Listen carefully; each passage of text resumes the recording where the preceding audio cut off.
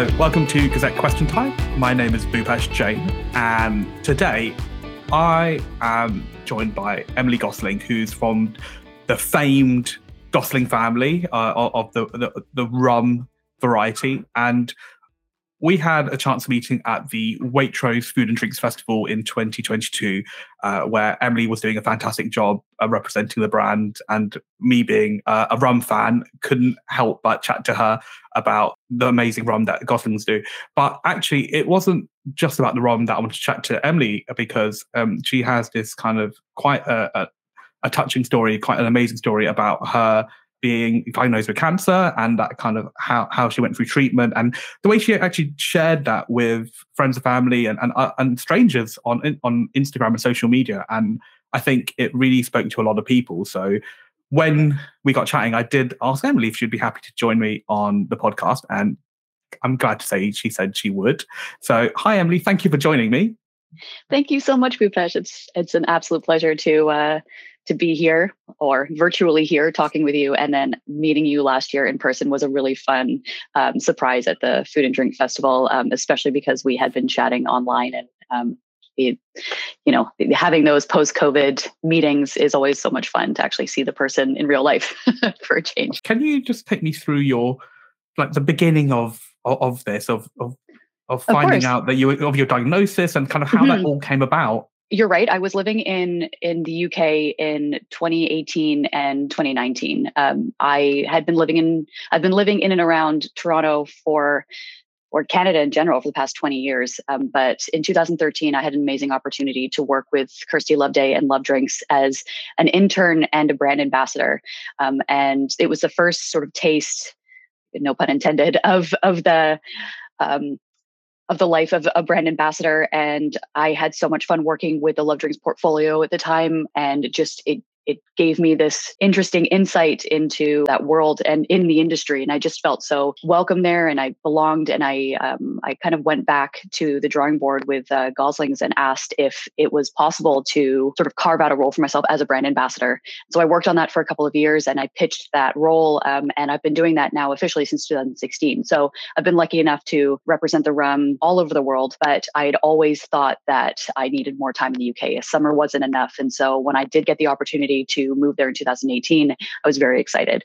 And it ended up honestly saving my life. So I was in London. I had a long distance relationship going with a wonderful bartender in Vancouver. And we decided to do long distance for the better part of a year. And then I would join him in Vancouver. And so I was living in the UK, having a great time. I was going back and forth in Vancouver, seeing him and traveling around the world doing rum things. And I started noticing that I wasn't feeling 100%.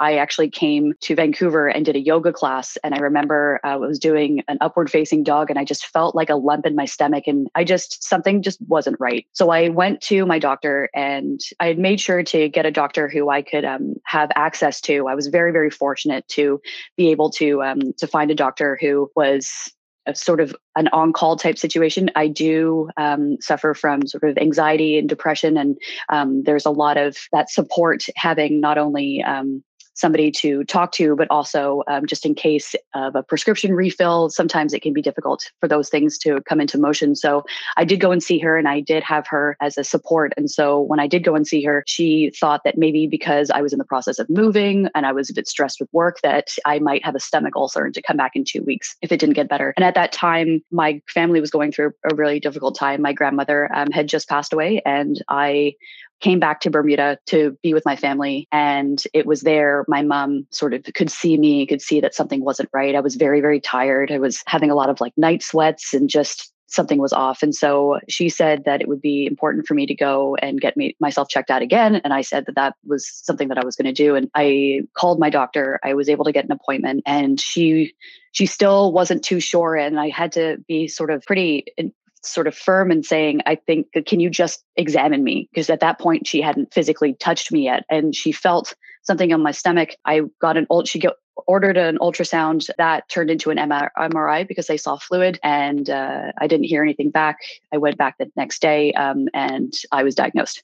So I was very, very lucky because it was very fast, that whole process, and that process can take a long time generally. So for my biggest takeaway at the very beginning, I'll say it is advocating for yourself and not giving up is so important. If you feel like something's wrong, if you feel like something's not 100% and you're turned away, a second opinion is never a bad thing. And so doing that and being assertive in that way got me that diagnosis. But then the interesting part started because originally we thought it was going to be easy just to have a quote unquote easy, I guess, when you're talking about cancer, have a surgery and then it sort of be done. But as the process started going on, we realized that this was a rare form of ovarian cancer. So only about 2 or 3% of all ovarian cancers are germ cell ovarian cancers. And so it's kind of specific. It's a medical anomaly. And it turned out that the lead doctor, one of the lead doctors in the world who specializes in ovarian cancer, germ cells specifically, is based in the UK. And so it was discussed with friends and family. I've got a particular friend who is an OBGYN in Vancouver. I thought I would just be able to come home to Vancouver and receive treatment there. And he said, if you want what's good for you, then you should stay in the UK and get treatment there. So that turned into 2.5 or so rounds of chemo. Unfortunately, I didn't take to chemo that well. And so I was in the ICU for a few days in order to get my kidneys back functioning correctly and had some transfusions. And then I had to have surgery to remove a part of my ovary and my right fallopian tube and the tumor itself. And then that was May 2019. And then in October 2019, I had another one to remove another smaller part of my left ovary. I was in remission. I got that notice on the 23rd of October. So it was a pretty intense few months. I mean, I'm still sort of processing it after all this time. But, well, obviously, I'm super glad that you've obviously taken well to treatment. And our listeners can't see, but you are looking fit and healthy, and obviously on your Instagram you're always kind of posting things so we can see you in, like, living like your best life. But sorry, carry on. I just wanted to say it was good to see you. No, thank you. Oh, thank you so much. I appreciate that. It was a whirlwind for sure, a very crazy couple of months. And what made it really intense was that I was about a week away from moving back to Vancouver. And so at that point, Dave and I had the plan for me to move in. Well, we were going to move into a new place together, and we had secured that place. It was a rental just a block from where he was living at the time, in Kitsilano in Vancouver.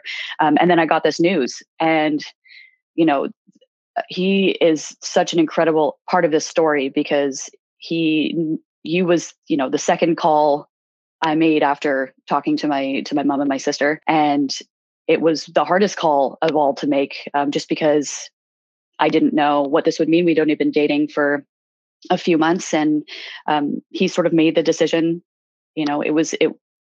It was amazing because it wasn't hard in the sense that, like, I thought that there was going to be a bad outcome, and that, he would say this is too much or whatever. It was never that. I felt so bad for, bringing this sort of civilian along for this crazy journey that, he didn't ask for, but it never once throughout the entire process did he make me feel like it was a burden.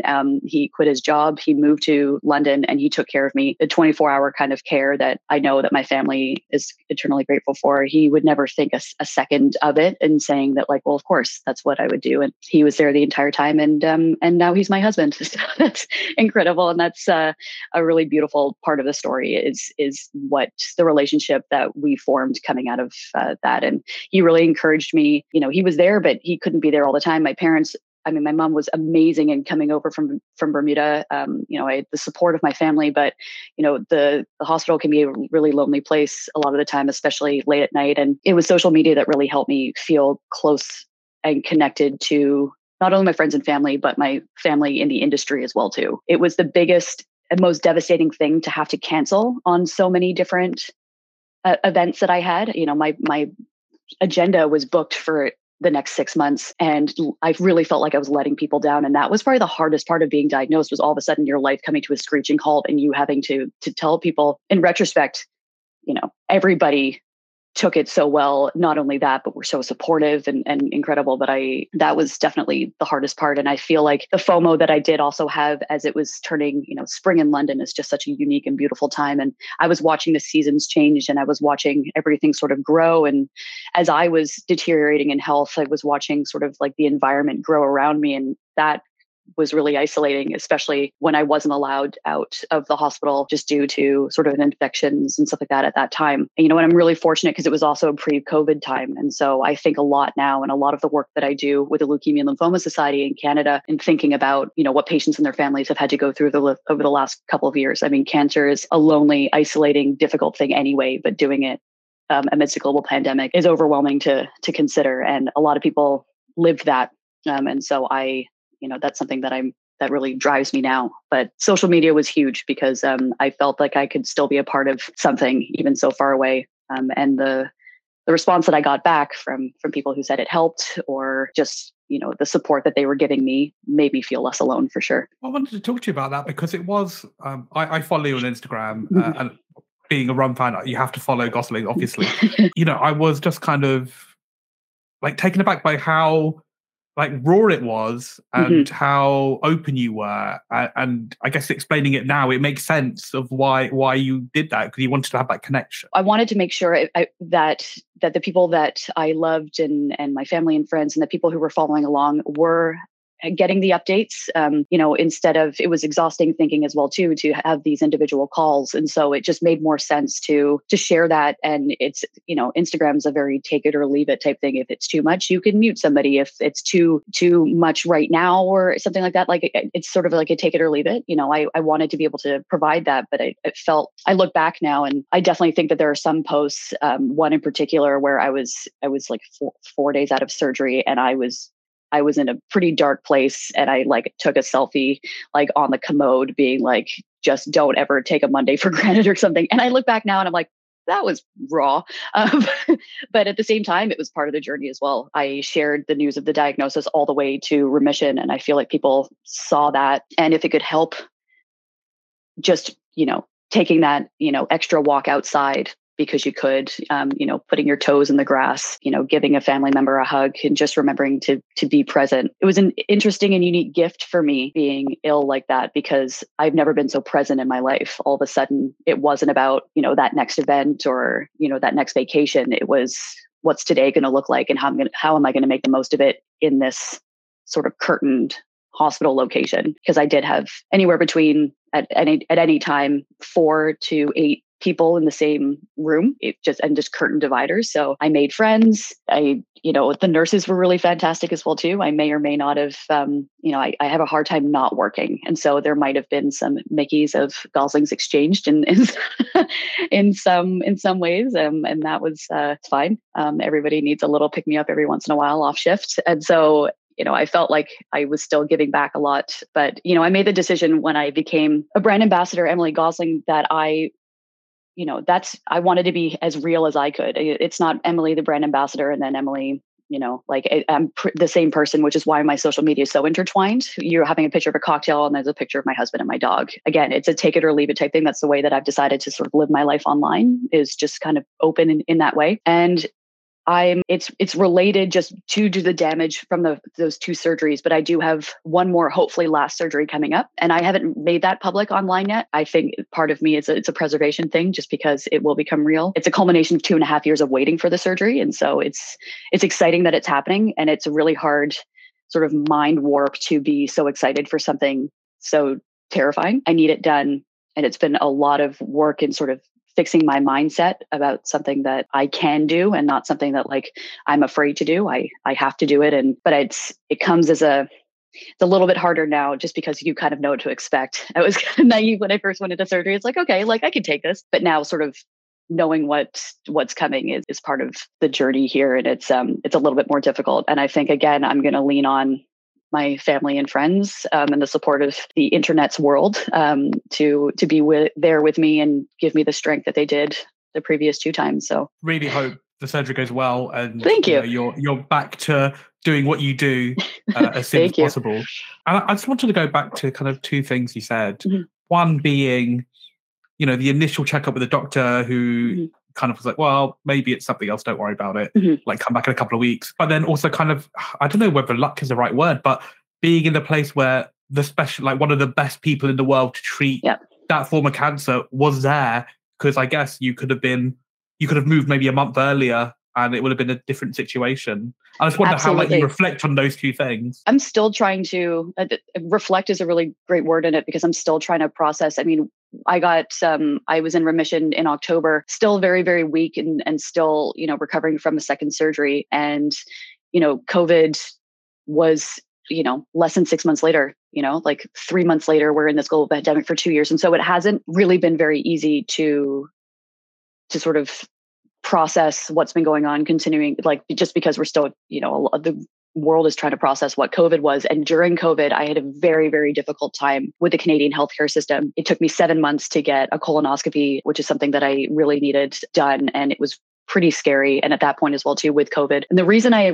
originally had these symptoms, the tumor ended up being something completely like, nobody was expecting that it was cancer, but the reason I was going in and the symptoms that I was having were symptoms that were getting worse, but I had experienced for a lot of my life. And they were sort of gastrointestinal type symptoms. And I was diagnosed way too late in life with Crohn's. And so I do have Crohn's, and that, I think, was a part of the reason why I wasn't feeling so well. It so happened that there was a tumor there. And so I'm really fortunate that my Crohn's symptoms led me to go to the doctor. And I will say, I am extremely lucky and fortunate. And I know a lot of people aren't in this position, but, I did seek out private healthcare in the UK. It saved my life just because getting that diagnosis in the later stages of that kind of ovarian cancer doesn't have as positive of an outcome. And so I'm really, really lucky to be in that situation. And that's why advocating, I know that, initial diagnoses can take a long time in the UK and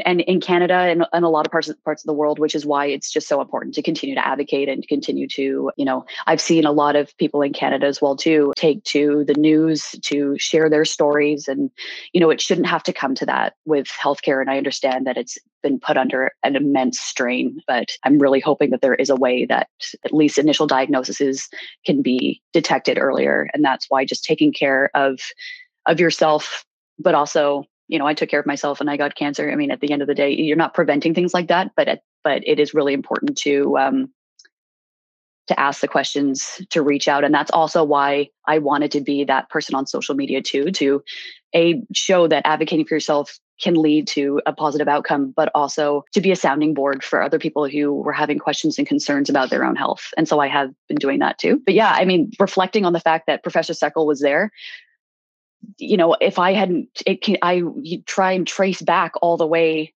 to what led me to be there at that certain time. If my long-term relationship in Toronto hadn't ended when it did, if I hadn't gotten into surfing, if I hadn't gone to the UK in 2013, if my dad hadn't been born in Exeter, and me being able to live there. So, I mean, whether or not this was all supposed to work out this way, or just my story can serve to, I don't know, just be helpful just by the fact that it just exists, then that's great. But I'm not too sure. I feel extremely, extremely fortunate. But yeah, if I had been anywhere else, it would have been a very, very different story for sure. And that diagnosis to treatment, it was quite a short time, wasn't very, it? Very short. I got back from Bermuda on the Sunday. My doctor was able to see me the next day. She was able to squeeze me in. And then I was able to get an ultrasound and an MRI like that day.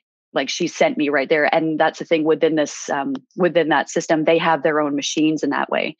So that was able to happen. And again, very, very lucky for that to happen at that point, and the reason I was able to afford that was very much thanks to my family and to my mom, who sacrificed a lot to come out and still be the president and CEO of Gosling's group of companies. But at the same time, her daughter was in a bad way, and she never for a second, none of my family, but especially my mother, ever made me feel like that was a burden, and was there, and anything that needed to happen, she was there to make it happen. And so I know that I'm extremely lucky in that regard to have that support. I know when not even, if you have a cold, you want to have your parents around, or like your loved ones around you to make you feel better.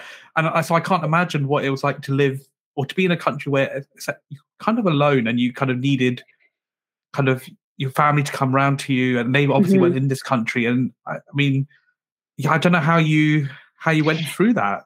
It was scary. I mean, the initial few days, just because there was a lot. So once I saw the doctor and I was able to get that diagnosis, the next day I met up with one of he was in the midst of sort of trying to diagnose. They were kind of figuring out. It was before I was given to Professor Seckel, when they realized that I had this very unique kind of cancer. I was passed to a couple of different specialists to sort of see like what happened, and there was a lot of talk about having the tumor removed and that being okay, and that being like, because it was fairly isolated. But then they realized it was too big, and they wanted to try and shrink it with chemo. So there was a lot of back and forth about me being there for a month, me having to do chemo for up to 8 months. The person who was there before anybody got there was my flatmate and one of my best friends in the world, Nabs. And Nabs actually has one of the, other than Kirsty, the longest employee at Love Drinks. Nabs is one of my favorite people in the entire world. She was my flatmate. She held my hand through so much, and she was my family away from home, very much so. And so I am extremely grateful for her. And my very good friend Tina Murphy as well too came right over. I was living with 5 people as well, and they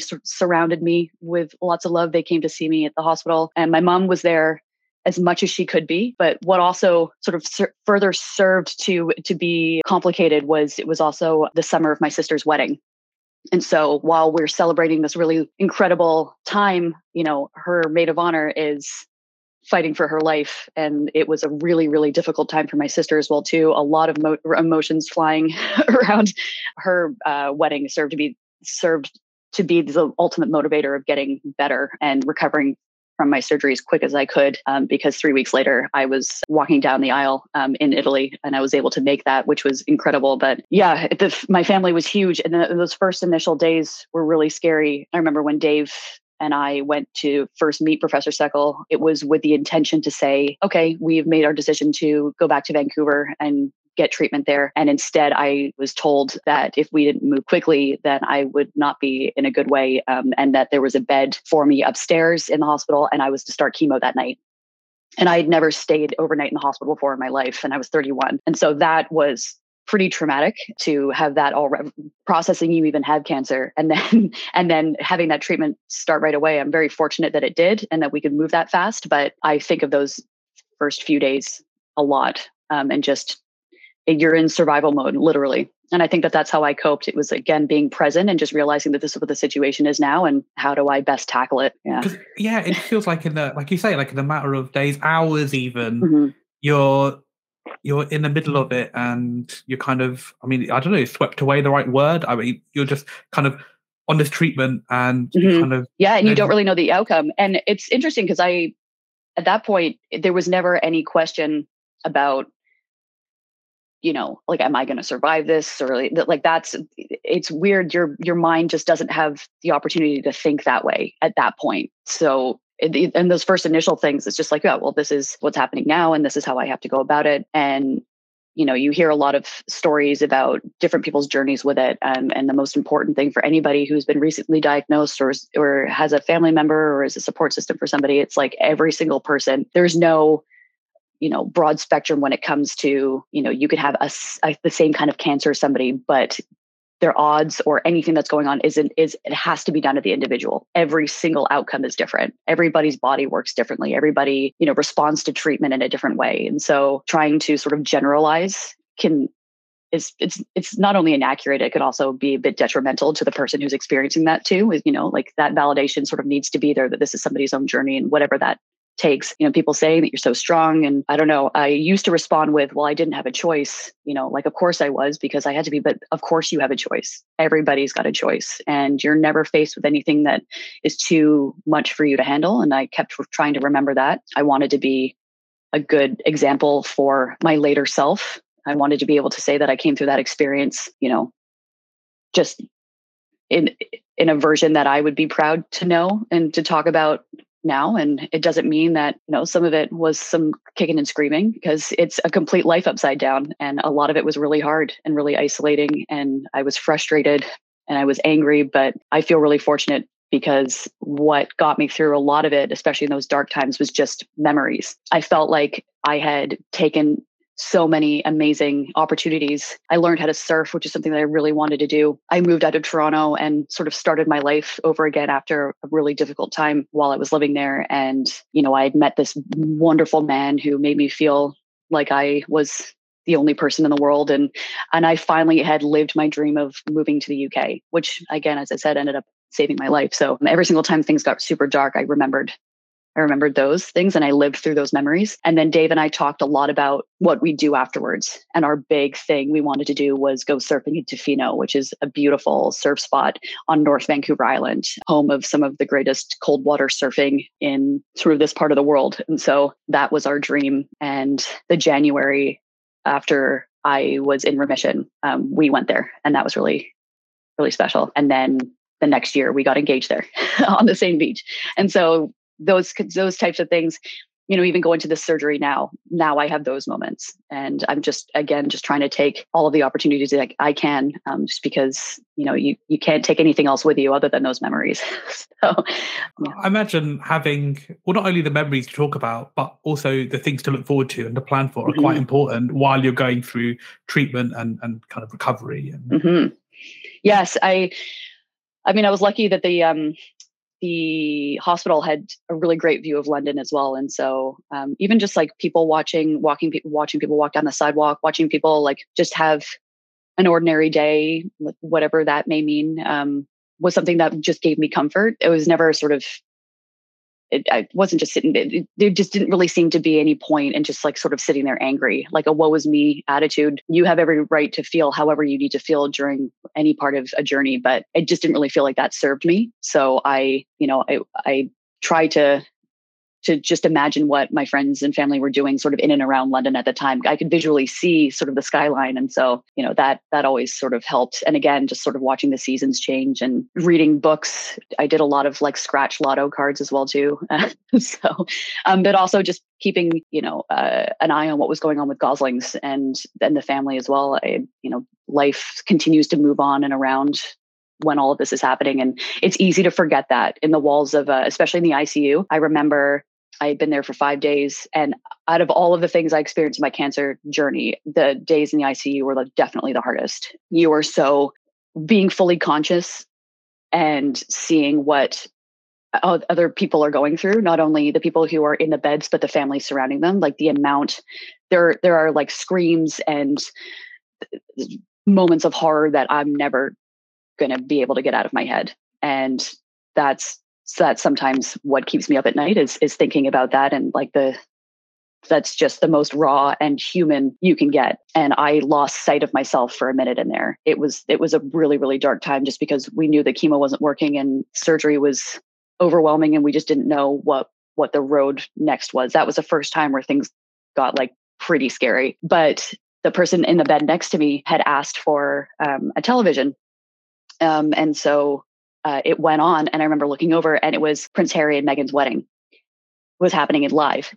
And all of a sudden it clicked, because not in the other parts of the hospital, I could see the skyline, but weirdly in the ICU, the window's behind you. So you're just looking at hallways and glass doors and whatever. But I had lost sight of the fact that life went on. And you can very much get sucked into that sort of hole of surviving. But when I saw that, I was like, oh, I'm in London. My presence shifted, and it was like, oh no, like I'm in London, and this is going on right now. And like this beautiful celebration of love is happening like just down the street from me. And it just, I don't know, it just gave me okay, like let's refocus now. So there's a lot of mind work. Not only are you trying to take care of your body that's doing weird things that you can't really control, but your mind is the most important part to keep sort of level-headed and focused. It's incredible what it can do. And I didn't realize I was letting myself slip until I saw Prince Harry's face, and I was like, oh. But yeah, so. The little reminder you needed. A little reminder I needed for sure.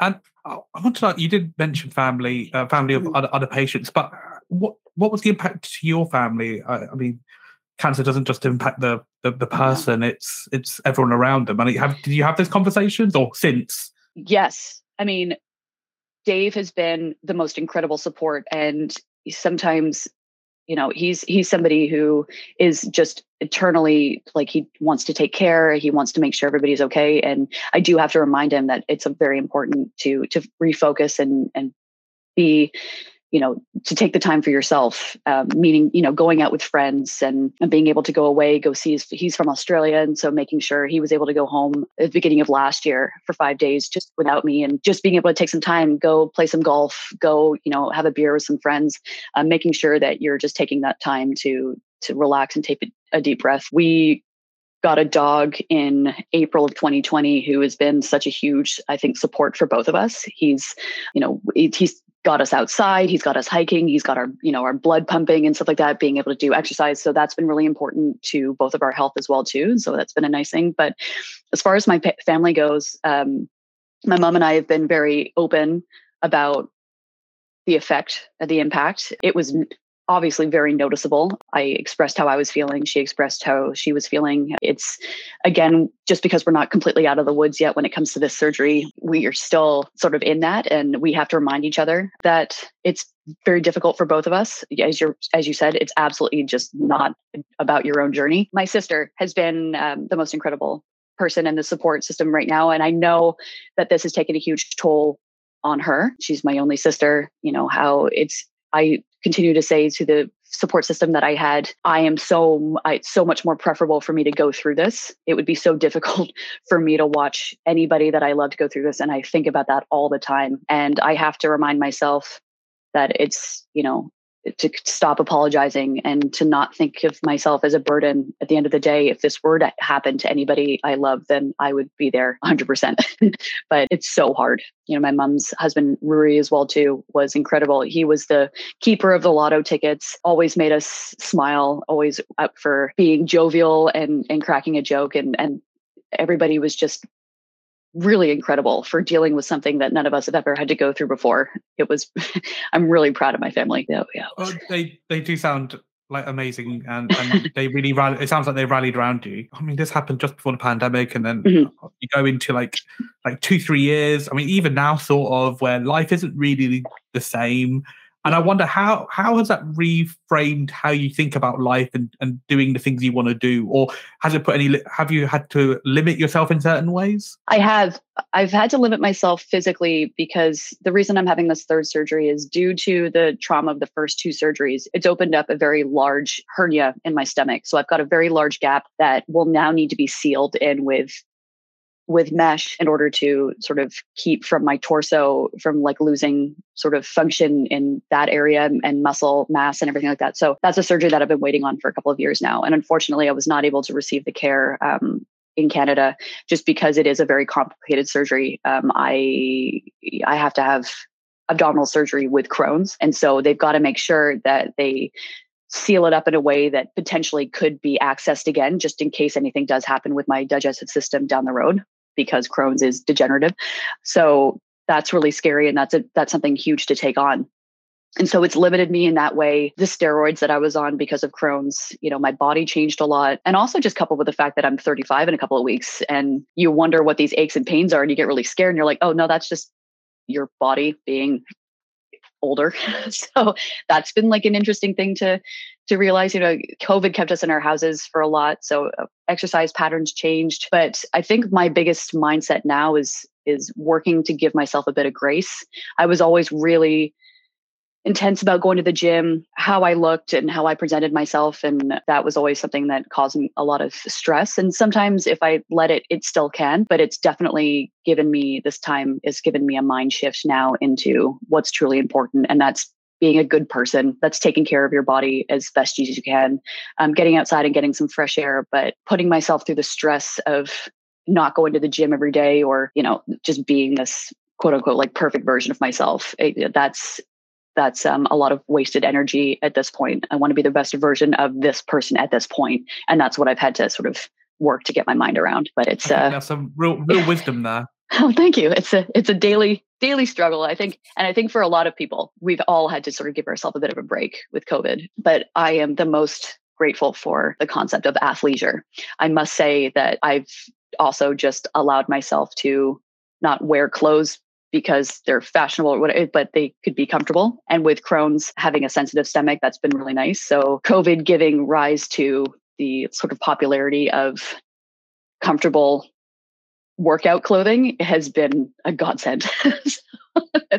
I've been very fortunate to be at a time where that is something that is appropriate now in the workspace. And you mentioned that you're doing some work in Vancouver, in Canada, with people on their own journeys. Can you just chat a bit about that, kind of what you're doing? And Sure. So I was really, when I got back to Canada, I realized that the love and support that I was receiving from the British, that I was receiving from the industry in the UK, was extending out to Canada as well too. And when I got back, there was a really incredible bar here called Kiefer Bar, which I was actually at last night, and they had a cocktail on. Chris Mosey and Amber Bruce had created a cocktail called the Bandana Cocktail, where $1 from every drink went to my charity of choice. And I chose the Leukemia Lymphoma Society. My grandfather passed away of lymphoma. My aunt has lymphoma, and a very, very special former employee of Gosling's, Ellis Frazzoni, also is a survivor of lymphoma. And then I've got a very good friend, Sophie, as well too, who is an incredible, beautiful human being who was going through her own cancer journey with lymphoma as well during my time, and my friend Gabby Berkman. And so it's something that's touched me. It's kind of cheating on my cancer, but I felt like that is an interesting place to start. And I started realizing through that initiative that I could use my work with Gosling's and as a brand ambassador in order to help support patients and their families. The Leukemia Lymphoma Society chapter out here has been absolutely incredible. They reached out to me initially because Gosling's has been supporting the Leukemia Cup, which is a regatta that happens in multiple places around the US. And it just so happened that the first ever Canadian Leukemia Cup was going to be at the Royal Vancouver Yacht Club, which is literally like 4 blocks from my house. And so I initially, as a member of the Gosling family, went and met them and realized that there was room to work and grow in this amazing supportive space. And so I joined the Race Advisory Board Committee, and throughout COVID, my husband and I did some amazing at-home cocktail seminars for fundraisers for people who had fundraised towards the Leukemia Cup and Light the Night, which is an amazing initiative that happens around the world of fundraising. And so I did that. I donated my time and product. We made some gift baskets and cocktail kits and stuff like that would get sent out. I recently worked with the World Hockey Association. I was doing an Ace Your Way to Bermuda initiative on one of their holes for their charity golf tournament. And so just being able to be a brand ambassador, but also share the love of doing something good with people. So I've just been working with them over the past couple of years now. And I owe a lot to Ryan and Erica at the Leukemia and Lymphoma Society Vancouver chapter for allowing me to donate my time and energy, because it's been the best. And what's next for you personally, professionally? I mean, you obviously got your surgery coming up, and as we said, we really hope it all goes well. But Thank you. What's next? It's a busy couple of months, I have to admit. So on Sunday, my husband and I are traveling to Bermuda. My sisters hired my husband on behalf of the Rosewood Hotel to be a bartender in residence. So he's going to be doing some work there. He's currently finishing up his role as bar manager at L'Abattoir, which is a really beautiful restaurant down in Gastown in Vancouver. And he's been there since before the pandemic. It was the first job that he got after we returned back to Vancouver. So it's going to be bittersweet leaving that establishment, but we're going to go to Bermuda, and then I head to Boston for the month, and then we're going to move to Vancouver Island. So we got married out there, but we've decided to downsize a little bit and optimize the space and the beauty of Vancouver Island, just a bit more space for the dog and just some fresh mountain air and being closer to the ocean and to surfing and things we love. The airport out there is amazing. I can get anywhere I need to go in Canada just as easy from Victoria as I can from Vancouver. So we're excited to make that move in the summer. Hopefully go down to Australia and see his family again, and I can work with our distributors down there. And then we would like to go to the Bahamas to visit my sister and her partner for her birthday in May. So lots of crazy stuff happening. As far as Gosling's goes, we celebrate our International Dark and Stormy Day on June 9th. So definitely stay tuned for some fun things that we have going on with that. While I'm in Bermuda, I get to be present physically at our board meeting, which is really exciting because that doesn't happen as much as I'd like being all the way out here. And I'm working with the Leukemia and Lymphoma Society on February 22nd. We're doing a fundraiser sort of thank you cocktail seminar, the first one we've ever done of this kind in person. So I'm going to be able to meet a lot of the people that I've been fundraising with virtually over the past couple of years in person. So that's very exciting. That sounds like a packed almost year, I think. There's so much going on there. I might have to follow up on some of those bar recommendations. Absolutely. Maybe even visit Bermuda one day, who knows? But I want to say thank you so much, Emily, for joining me on Gazette Question Time podcast to share your story. It was, just amazing to hear kind of your journey and where you are today and how you went through it all, but how you remained really kind of strong in mind and character, and it really shone through in your story today. Thank you. I would like to thank Emily for joining me. Hopefully we'll have her back and we can talk about rum exclusively. You've been listening to Gazette Question Time. My name's Bhupesh Jain, and we will see you soon.